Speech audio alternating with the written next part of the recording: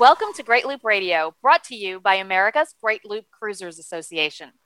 We're dedicated to sharing Great Loop information and inspiration with those actively cruising, planning for, or dreaming about a Great Loop adventure. This is Kim Russo. I'm the director of AGLCA. Today we're going to cover a pretty important topic for those looping or contemplating looping, and that is AEDs aboard. And those, of course, are, we'll learn a lot more about what those are and what they aren't today, but those are the portable AED devices, the defibrillators that you see around, and of course are available for boats. So we've got Mike Marsiglia. He is with Chesapeake AED, and he's going to fill us in on the do's and don'ts of AEDs aboard. But before we bring Mike into the conversation, as I always do, I want to take a moment to recognize and thank our Admiral sponsors who support AGLCA at the highest level. They are Curtis Stokes and Associates, Passage Maker Trawlerfest, Skipper Bob Publications, and Waterway Guide Media. As always, we encourage our listeners to support these businesses that support the Great Loop. And with the business out of the way, I'd like to officially welcome Mike Marsiglia with Chesapeake AED. Mike, you are a member of AGLCA and answered some questions in our forum recently about this. So I wanted to have you on to really cover this topic because it is an important thing that loopers need to know more about. So thank you for that. Start off, tell us a little bit about yourself and your background and how you came to become so well versed in AEDs.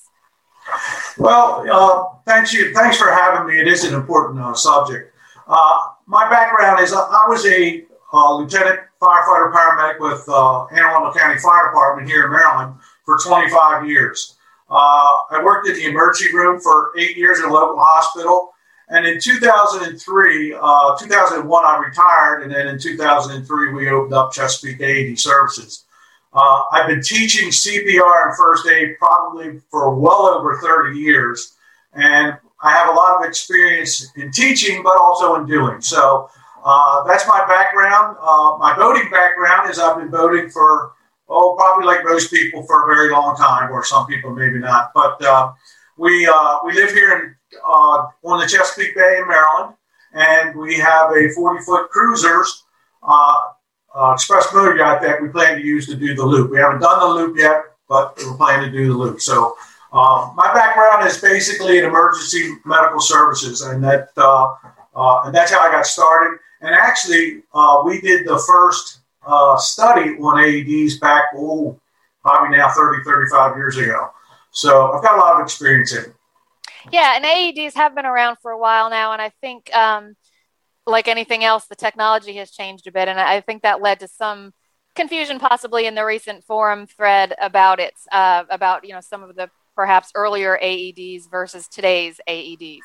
And, I can personally attest to the fact that a member's life was saved at one of our events because another boat at the dock had an AED. Another member was able to come to his rescue at one of our rendezvous, a fall rendezvous a few years back. So it's really something that all loopers should consider. None of us is getting any younger, and a lot of us are in that age group where, the unexpected can happen. So to kind of set the stage for using an AED, talk about first, Mike, if you would, what is cardiac arrest and how is that actually different from a heart attack? And that's a very good question. It's a good place to start. Cardiac arrest is when the heart actually stops beating for whatever reason. There's many reasons why. It could be things like a heart attack, a stroke, electrocution, drowning, trauma. All those things and many more can cause cardiac arrest. So that's when the heart stops beating and you stop breathing. Heart attack, on the other side, heart attack is a clogged artery. And it's usually indicated by chest pains, maybe some trouble breathing, some sweating, and even unresponsiveness. But I want people to know that, generally speaking, most people survive heart attacks. Most people, they have the chest pains, they get to the hospital, they get some therapy, and they survive. Now, however, there are a few that when they have a severe heart attack, a massive heart attack, they can go into cardiac arrest. But cardiac arrest is the heart stops beating. Heart attack is when they have a clogged artery. Okay, so with that as background, now tell us what an AED is and when it should be used. Should it be used for both of those things or just one or the other? Okay, now an AED, it's an electronic device. and it analyzes a person's heart rhythm. The heart, when it beats, uses electricity to contract the muscles. So that's what the AED is analyzing. It's analyzing the heart rhythm. And that's done by simply turning on the AED, and then you attach two electrodes, or what we call pads. And once you apply the pads, the AED will analyze that person's rhythm. If they need a shock, and we'll go over that in just a little bit, but if they do need a shock, the AED will give you an opportunity to provide that shock. Now, what we do is we put an AED on everyone that is in cardiac arrest and has CPR being provided. So it's a little different from what you wouldn't want to put it on a person with a heart attack that's alert. So what we do is we put an AED on anyone who is having CPR and is in cardiac arrest, and that obviously is when the heart stops beating, when they stop breathing. When you should use it is, I highly recommend taking a class, but just for the purposes of this podcast, once you turn it on, the AED will give you voice prompts. And the voice prompts are very, very clear. It will tell you exactly how to use it.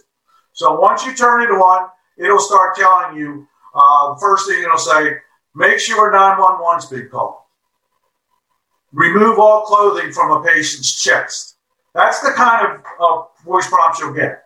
So what I tell everyone, what you want to do, how do you know if somebody should have an AED on, is the first thing you do is check their breathing. And I'll give you a very easy way to do that. You should put your cheek right down to above their mouth and nose and keep it there for 10 seconds. What you'll feel any air is coming in and out of their breathing. You'll see the chest moving up and down, or if they're coughing or if they're moving. If there's any movement, we don't put the AED on. But if there's no breathing, no movement, then we will apply the AED. So for lay people, the impetus for putting on an AED is to check for their breathing. If they're not breathing, you're putting an AED on. Okay. So so you mentioned the AED will prompt you to apply a shock if necessary. How is that different from CPR? Because you also mentioned that you put the AED on anyone who you are doing CPR on. Right. That's another good question. It's important to know that when we do CPR, we really aren't fixing anything. What we're doing is artificially beating the heart and providing oxygen with our breaths. So we're really not fixing anything. It just buys us time until the AED or emergency medical services arrives. So that's what we're doing. When we're doing CPR, we're artificially beating the heart, breathing for them, and we're buying us time. Now, once the AED gets there, that machine can actually fix a problem. It can fix an irregular heart rhythm, which we call ventricular fibrillation. And it makes a little bit of sense when I say that a little bit later. But ventricular fibrillation, when that particular rhythm shows up, that does not pump blood. So when we're doing CPR, we're pumping the blood, perfusing the body, and then when we put the AED on it, we can give them a shot. Hopefully we can make that irregular heart rhythm of ventricular fibrillation into a normal heart rhythm. That's the function of the AED, is to fix that. But again, CPR doesn't fix it, it just buys us time. Now, that doesn't mean that if you're on a boat and you don't have an AED that, well, CPR probably won't do anything. But it buys us time and it perfuses the brain and it keeps the tissues in the body from dying. So CPR is very important to do until we can get an AED or until EMS arrives. Okay, so very good to know. So walk us through the process if you're on board or anywhere for that matter, and you suspect that someone is in cardiac arrest and you do have access to an AED. You mentioned checking for breathing. What would be the next steps? Well, actually, the first step before breathing is what we're going to do, and this hasn't changed. You're going to check to see if somebody's unresponsive. If you notice, I don't say unconscious. We don't use that term anymore. We use unresponsive. And the way you do that is you shake and shout. Hey, are you okay? Yell that pretty loud. Try to get their attention. You're finding somebody. Maybe you find somebody in a bed that you can't wake up. Maybe you see them just collapse in the salon. It could be anything. But the first thing you want to do is shake and shout. Are you okay? Because they may have just had a simple fainting spell. If there's no response, you're going to do two things. You're going to call 911 first, and you're going to get the AED. Calling 911, most times you're going to use a phone, but you can use your VHF radio to get the Coast Guard to get help coming. But usually, if you're close to land, if you're not offshore, 911 works best. But you will have to tell them where you're at, because 911, unless you have your cell phone set for the location, it won't give you the right location. All right, so shake and shout, are you okay? Call 911, get your AED, continue the CPR while turning on the AED. As soon as possible, listen to the voice prompts and apply the electrodes. So shake and shout, call 911, get the AED, check for breathing for 10 seconds. If they're not breathing, start CPR and apply the AED as soon as possible. And again, what you're going to do is turn it on. You're going to apply 2 electrodes. One's going to go to the upper right of the chest, and then one's going to go on the lower side of the chest, on the left side, just underneath the armpit. And if you do that to yourself, you'll see that there's a direct line between those 2 pads that goes right across the heart. So that's what these pads are for. All right? Once both electrodes are attached, don't touch the patient. All you want to do is listen to the prompts and do what the prompts tell you to do. And that's the way you use it. There are 2 types of AEDs, one that's automatic and one is a semi-automatic. The semi-automatic model will prompt you to push a shock button. The automatic model will automatically shock the patient. That's the one we recommend because it takes less time, and we'll get to that in just a minute, how important time is. It takes less time to apply the shock for the automatic. One thing I want to tell your viewers, you cannot hurt anyone with an AED. If you say you have a person that fainted, and you check for the breathing, and they were breathing real shallow, and you weren't really sure, you've never seen someone in cardiac arrest, it might be your spouse or loved one, and you're feeling really bad. So it may take some time. So what you want to do is you want to get that machine on as soon as possible and hit that shock button.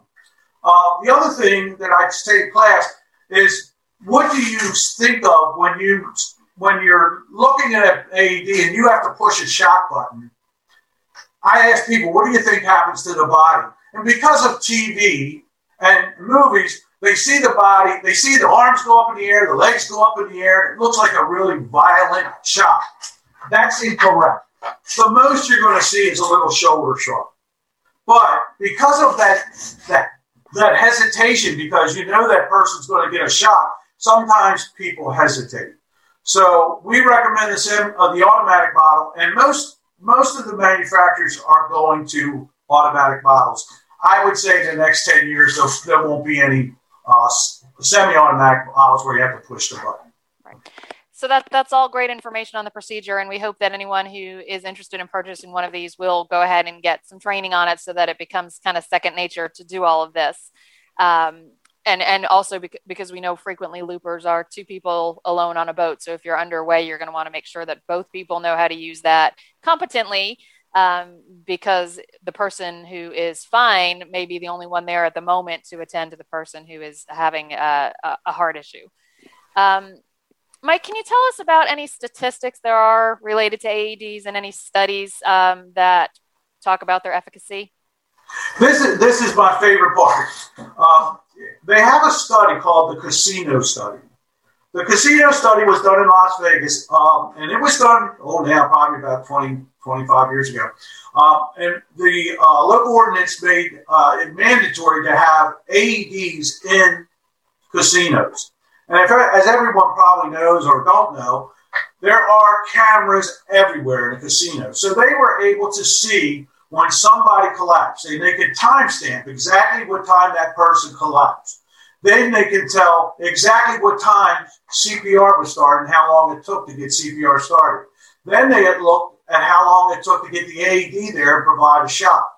And what they found is for every minute that someone needs an AED, so in other words, from the time somebody collapses to the time they get an actual shot, CPR and the shot, if they can do it in 5 minutes, they had a 39% survival rate.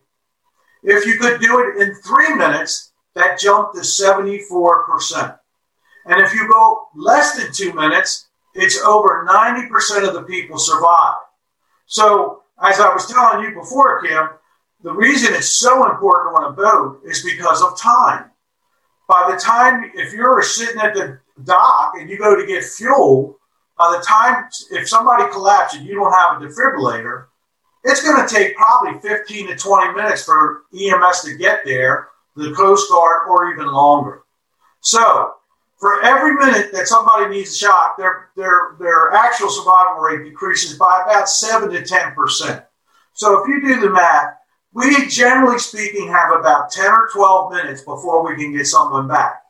After that, it becomes extremely difficult. That's not saying that people can't come back after a half-hour CPR. They do. But it's extremely rare and it's extremely difficult. So the most important thing is to get that AED on as soon as possible. And I know there's some loopers that have some pretty large boats, but I think every looper could probably get their AED and actually put it on a person in 2 minutes or less. So that means we got close to a 90% survival rate on a boat. Yeah, and it's particularly important. You know, you mentioned the circumstance that you may be at a fuel dock. But under the worst circumstance, you're not at a fuel dock. You're underway and right. having to deal with the boat and the person. And that's why, yes, they can be costly, and we'll talk about that a little bit. But compared to what you're likely to spend for the loop, it's really kind of a minor addition to your supplies and to your medical kit in particular. And those statistics really are stunning, but any other reasons, as if that's not enough, that loopers would want to have these aboard? Well, I mean, I think that's plenty enough. There are other studies on different models and how effective they are, how long it takes to put the pads on. Some models of AEDs, it takes a longer time to put the pads on. They're a little more complicated. So there's studies about that, but that's the most important study as far as statistics go. So, and I will tell you, I just got an email yesterday. One of our students saved someone. I forget where it was, but it was out of state. They took our course, and 6 months later, they said that they applied CPR to someone, and they actually survived without an AED. So there's an example of somebody started CPR, and they survived without the use of an AED.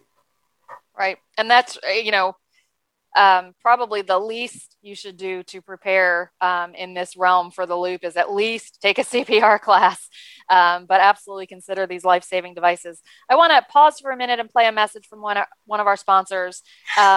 When we come back, I want to talk a little bit about some of the, perhaps special considerations that people might be wondering about if they're using an AED on a boat as opposed to on land. So we'll be back in a moment.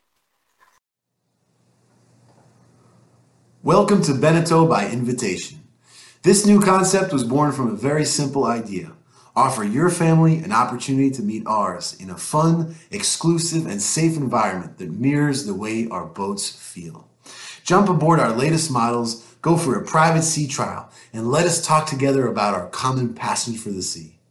There's a Beneteau by Invitation event coming soon to a harbor near you, so come experience what everyone is talking about. Contact your local dealer, get your boarding pass, and we will see you on the water. Welcome to Beneteau by Invitation. This new concept was born from a very simple idea. Offer your family an opportunity to meet ours in a fun, exclusive, and safe environment that mirrors the way our boats feel. Jump aboard our latest models, go for a private sea trial, and let us talk together about our common passion for the sea. There's a Beneteau by Invitation event coming soon to a harbor near you, so come experience what everyone is talking about. Contact your local dealer, get your boarding pass, and we'll see you on the water. We're back on Great Loop Radio. My guest today is Mike Marsiglia. Mike is with Chesapeake AED Services, and we are talking about the life-saving devices, AEDs, that can help a patient in cardiac arrest when aboard your boat. So, Mike, one of the things that came up recently in the AGLCA discussion forum was whether there should be any concerns for safety, for the help provider when using an AED on a boat. So, first of all, should we be worried at all about stray current from an AED? Well, this is important for everyone to remember. I try to get, there was a time when I used to teach Mythbusters on YouTube because there are so many things that people have heard, but they're not correct. Now, years ago, we used to use paddles to apply the shock. If you remember Johnny Gage and Rescue 911, they would put the paddles on, you put a little juice on them, you shake them up, and then you put them on. Okay? Those had some straight current possibilities. Okay? But we no longer use paddles. Now we use pads. And the pads stick directly to the skin. I once defibrillated a person who was in a pool. We pulled them out of the pool and put them on the ground. They were still wet. There was water all around, but there was no puddle of water. And I shocked that patient with the paddles, and no one got shocked. There wasn't even any straight current. So to say that, to worry about that in this day and age, I don't think it's a real concern. There is a very, very rare possibility that you could get a shock if you were touching the patient and the machine shocked them. That would be, everything would have to be right, because as soon as you're touching the patient, it gives artifact to the AED and they won't allow a shock.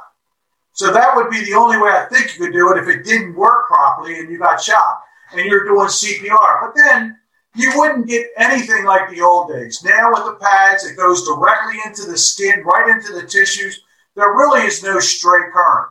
And the machine will only shock someone when they need it. So once you turn it on and you don't touch the patient, let the voice prompts go, there's no, I don't want to say concern. It shouldn't be a concern. You should always want to make sure nobody's touching the patient.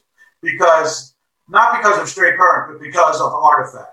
Now, we used to not shock. Let me just stop you for 1 second there, Mike. You said not because of concern for the patient, but because of concern for artifact. And I'm not sure that I or possibly the others listening understand that term in this respect. Very good. Thank you. I should have explained. Artifact is what the AED is looking for, that rhythm called ventricular fibrillation. All right? If you touch the patient, you can provide artifact in the picking up of the heart rhythm.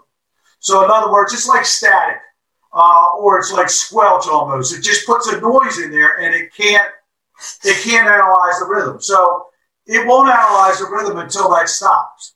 So the way we stop artifact is to make sure nobody's touching the patient. And if nobody's touching the patient, then they get an accurate picture of the rhythm. And if they need it, they'll apply a shock. We used to not do it on metal. That's no longer a concern. If somebody's on metal, we'll go ahead. And I did see that on forum, something about fiberglass. Fiberglass does not conduct electricity. So there's absolutely no concern about applying an AED to somebody's on fiberglass. Okay. So you've covered the potential that it's a wet environment, and you've covered the fiberglass, and that should hopefully satisfy concerns about using an AED aboard a boat, like a typical looper boat. What would you suggest someone do if they have someone aboard who is in cardiac arrest and they don't have an AED aboard? Is there a way to know if someone nearby has one? Other than calling for help and doing CPR, what are your recommendations? Well, what we're going to do is go right back to where we started. First thing we're going to do is if somebody collapses or if we see them, we're going to shake and shout. If they don't respond, we're going to call 911, and then we're going to check for breathing. If they're breathing, all we have to do is monitor the patient until help arrives. If they're not breathing, we have to do CPR. So really, the only thing you can do is CPR. Now, I urge everyone, if you Google hands-only CPR, there's plenty of videos on teaching people how to do hands-only CPR. And what that is if you have not been trained in CPR, what they want you to do, if you see someone collapse or if they're not breathing, call 911. And what you want to do is just chest compressions. You want to push hard and fast on the chest until help arrives. Now, the word got out when we first started this that we no longer do breathing. We still do breathing if you've been trained in CPR. However, if you have not been trained CPR, you want to do at least hands-only CPR. And then you're really at the mercy of time. If the authorities get there in time, hopefully they can help resuscitate the patient. Now, there was a question on how do you know if somebody has an AED nearby? And that's something, there is an application called Pulse Point. It's an application that's used by local jurisdictions, and it will tell you where the closest AED is. You go on the app and it'll tell you where the AED is. Maybe it's in the office of the marina. But that only works if the jurisdiction has Pulse Point, and it's like a $55,000 program that they have to come up with. So probably the major cities have it, but you won't find it everywhere.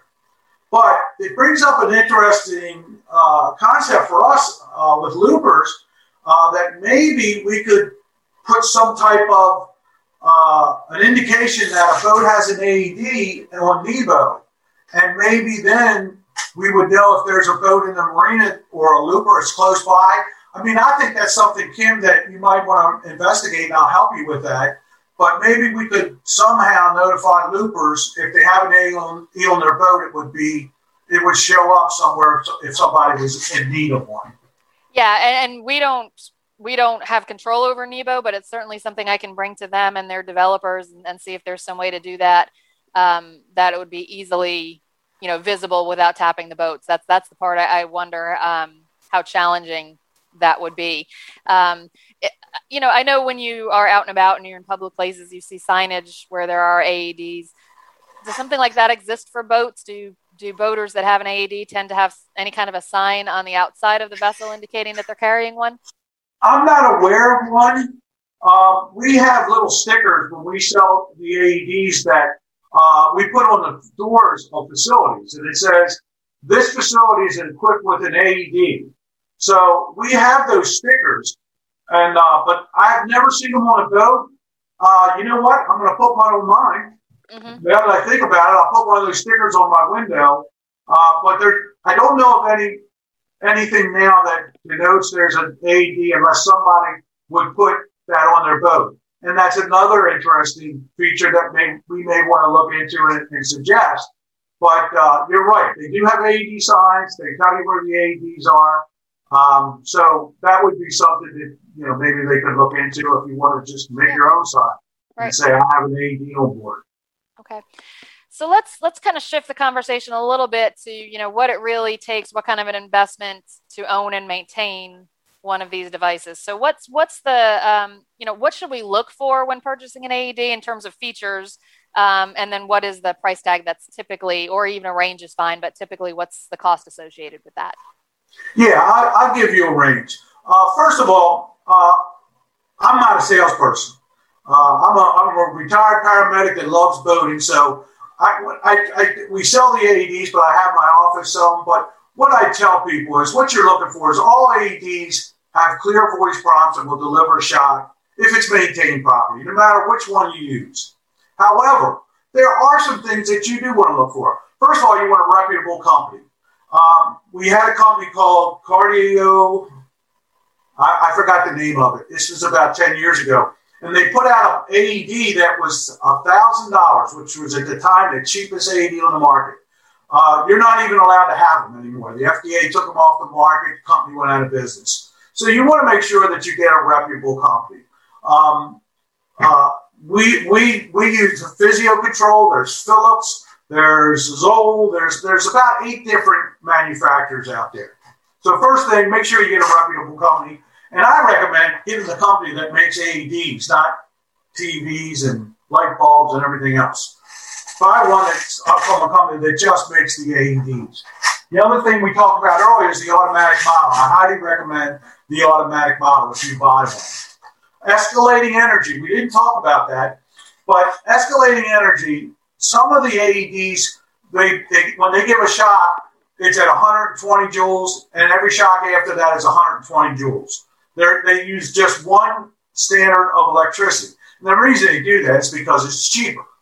But there's several on the market that have escalating energy. That's the ones that I recommend, escalating energy. And to think about it, if you give a shock to someone, and they say that rhythm does not convert to a normal rhythm. Well, if you have to give a second shot, if the first shot didn't work, why would you give the same for the second? So what they do is they have escalating energy. Physio-controlled striker bottle, they have energy. It starts at 200, what we call joules. It's just a measurement of electricity. If the first shock doesn't work, the second shock, they escalate to 300. And then the third shock and every shock after that is 360 joules. That is what's recommended by the American Heart Association. So you want escalating energy. It doesn't necessarily have to be 200, 300, 360. The other model that we sell goes 120, 150, and 200.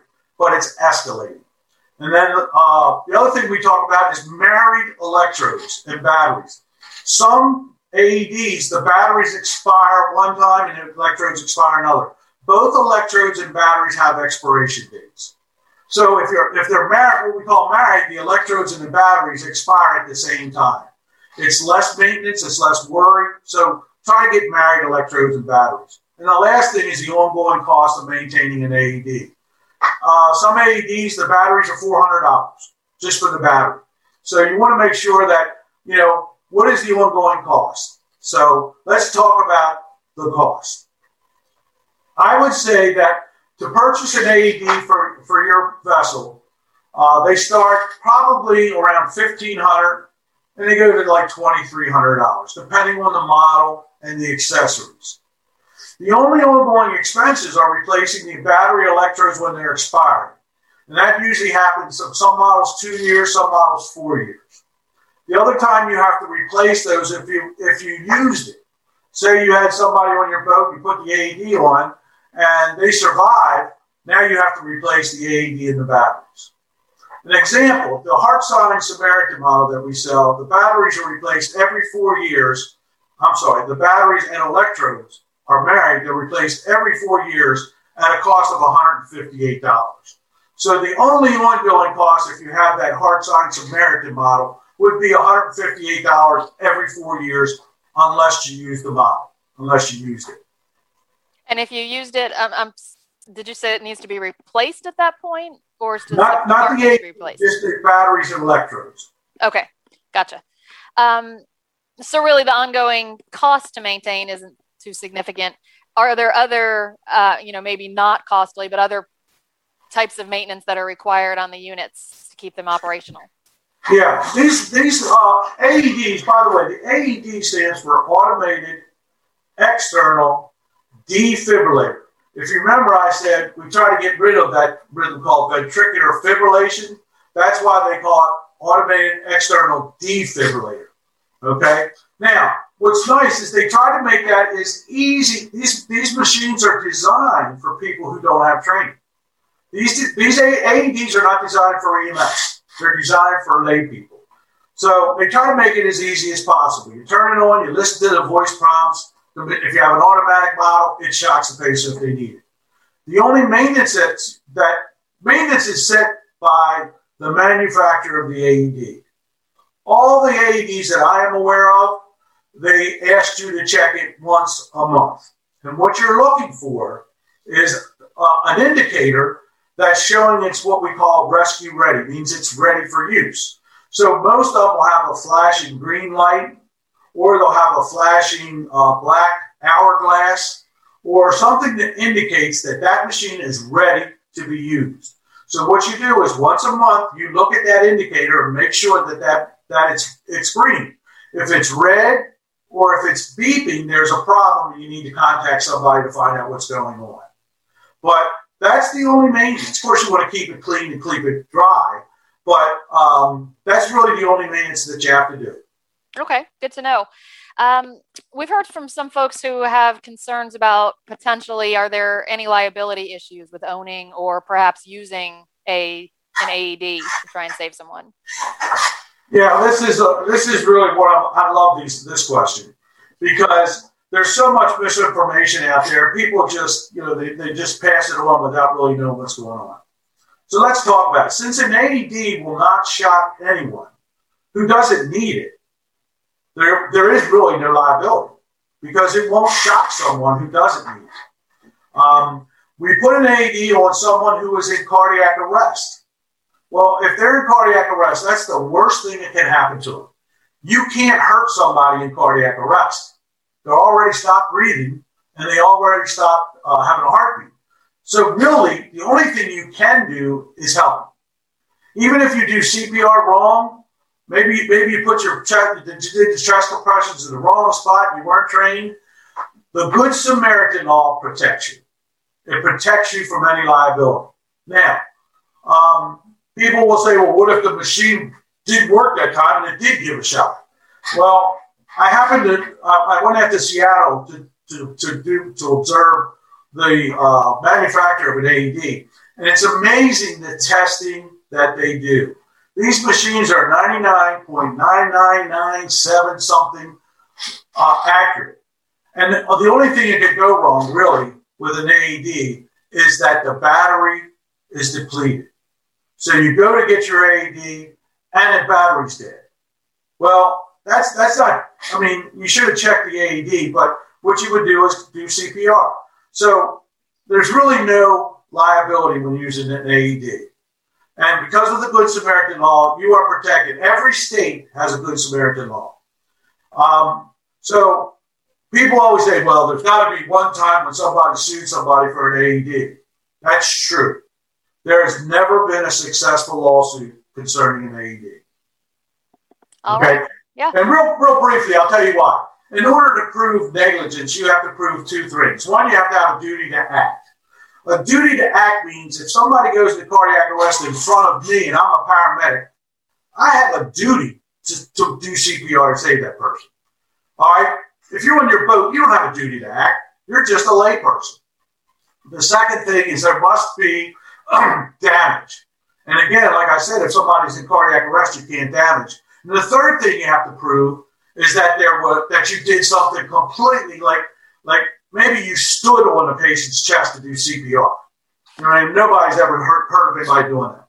But you have to prove all three things, and if you don't, you can't be you won't be successfully sued. So that's why there really is. I like to say there's no liability. I guess somebody could challenge that, but basically there really isn't a liability. Use the AED, save the person. Yeah, and those are our perfect final words for this conversation, Mike. Mike Marsiglia with Chesapeake AED Services. Very important stuff. I think you've done a great job today of dispelling some of the fears that for misuse or liability or anything along that line that people may have surrounding an AED, and also done a great job of explaining to loopers and other boaters why this is really an important life-saving device to have aboard. So, Mike, thanks for joining us today. We really appreciate it. Okay, thanks for having me. One last thing. Yeah. I used to call it AED on a boat the ultimate life preserver. If you think about it, a life jacket or life preserver, that keeps you alive. Mm-hmm. The AED can actually bring you back from being having a cardiac arrest. Perfect. Okay, well, thank you very much for having me. Yeah, thanks for being here, Mike. And to everyone listening and viewing, we appreciate you being here as well. We'll be back next week with another episode of Great Loop Radio. Until then, safe cruising.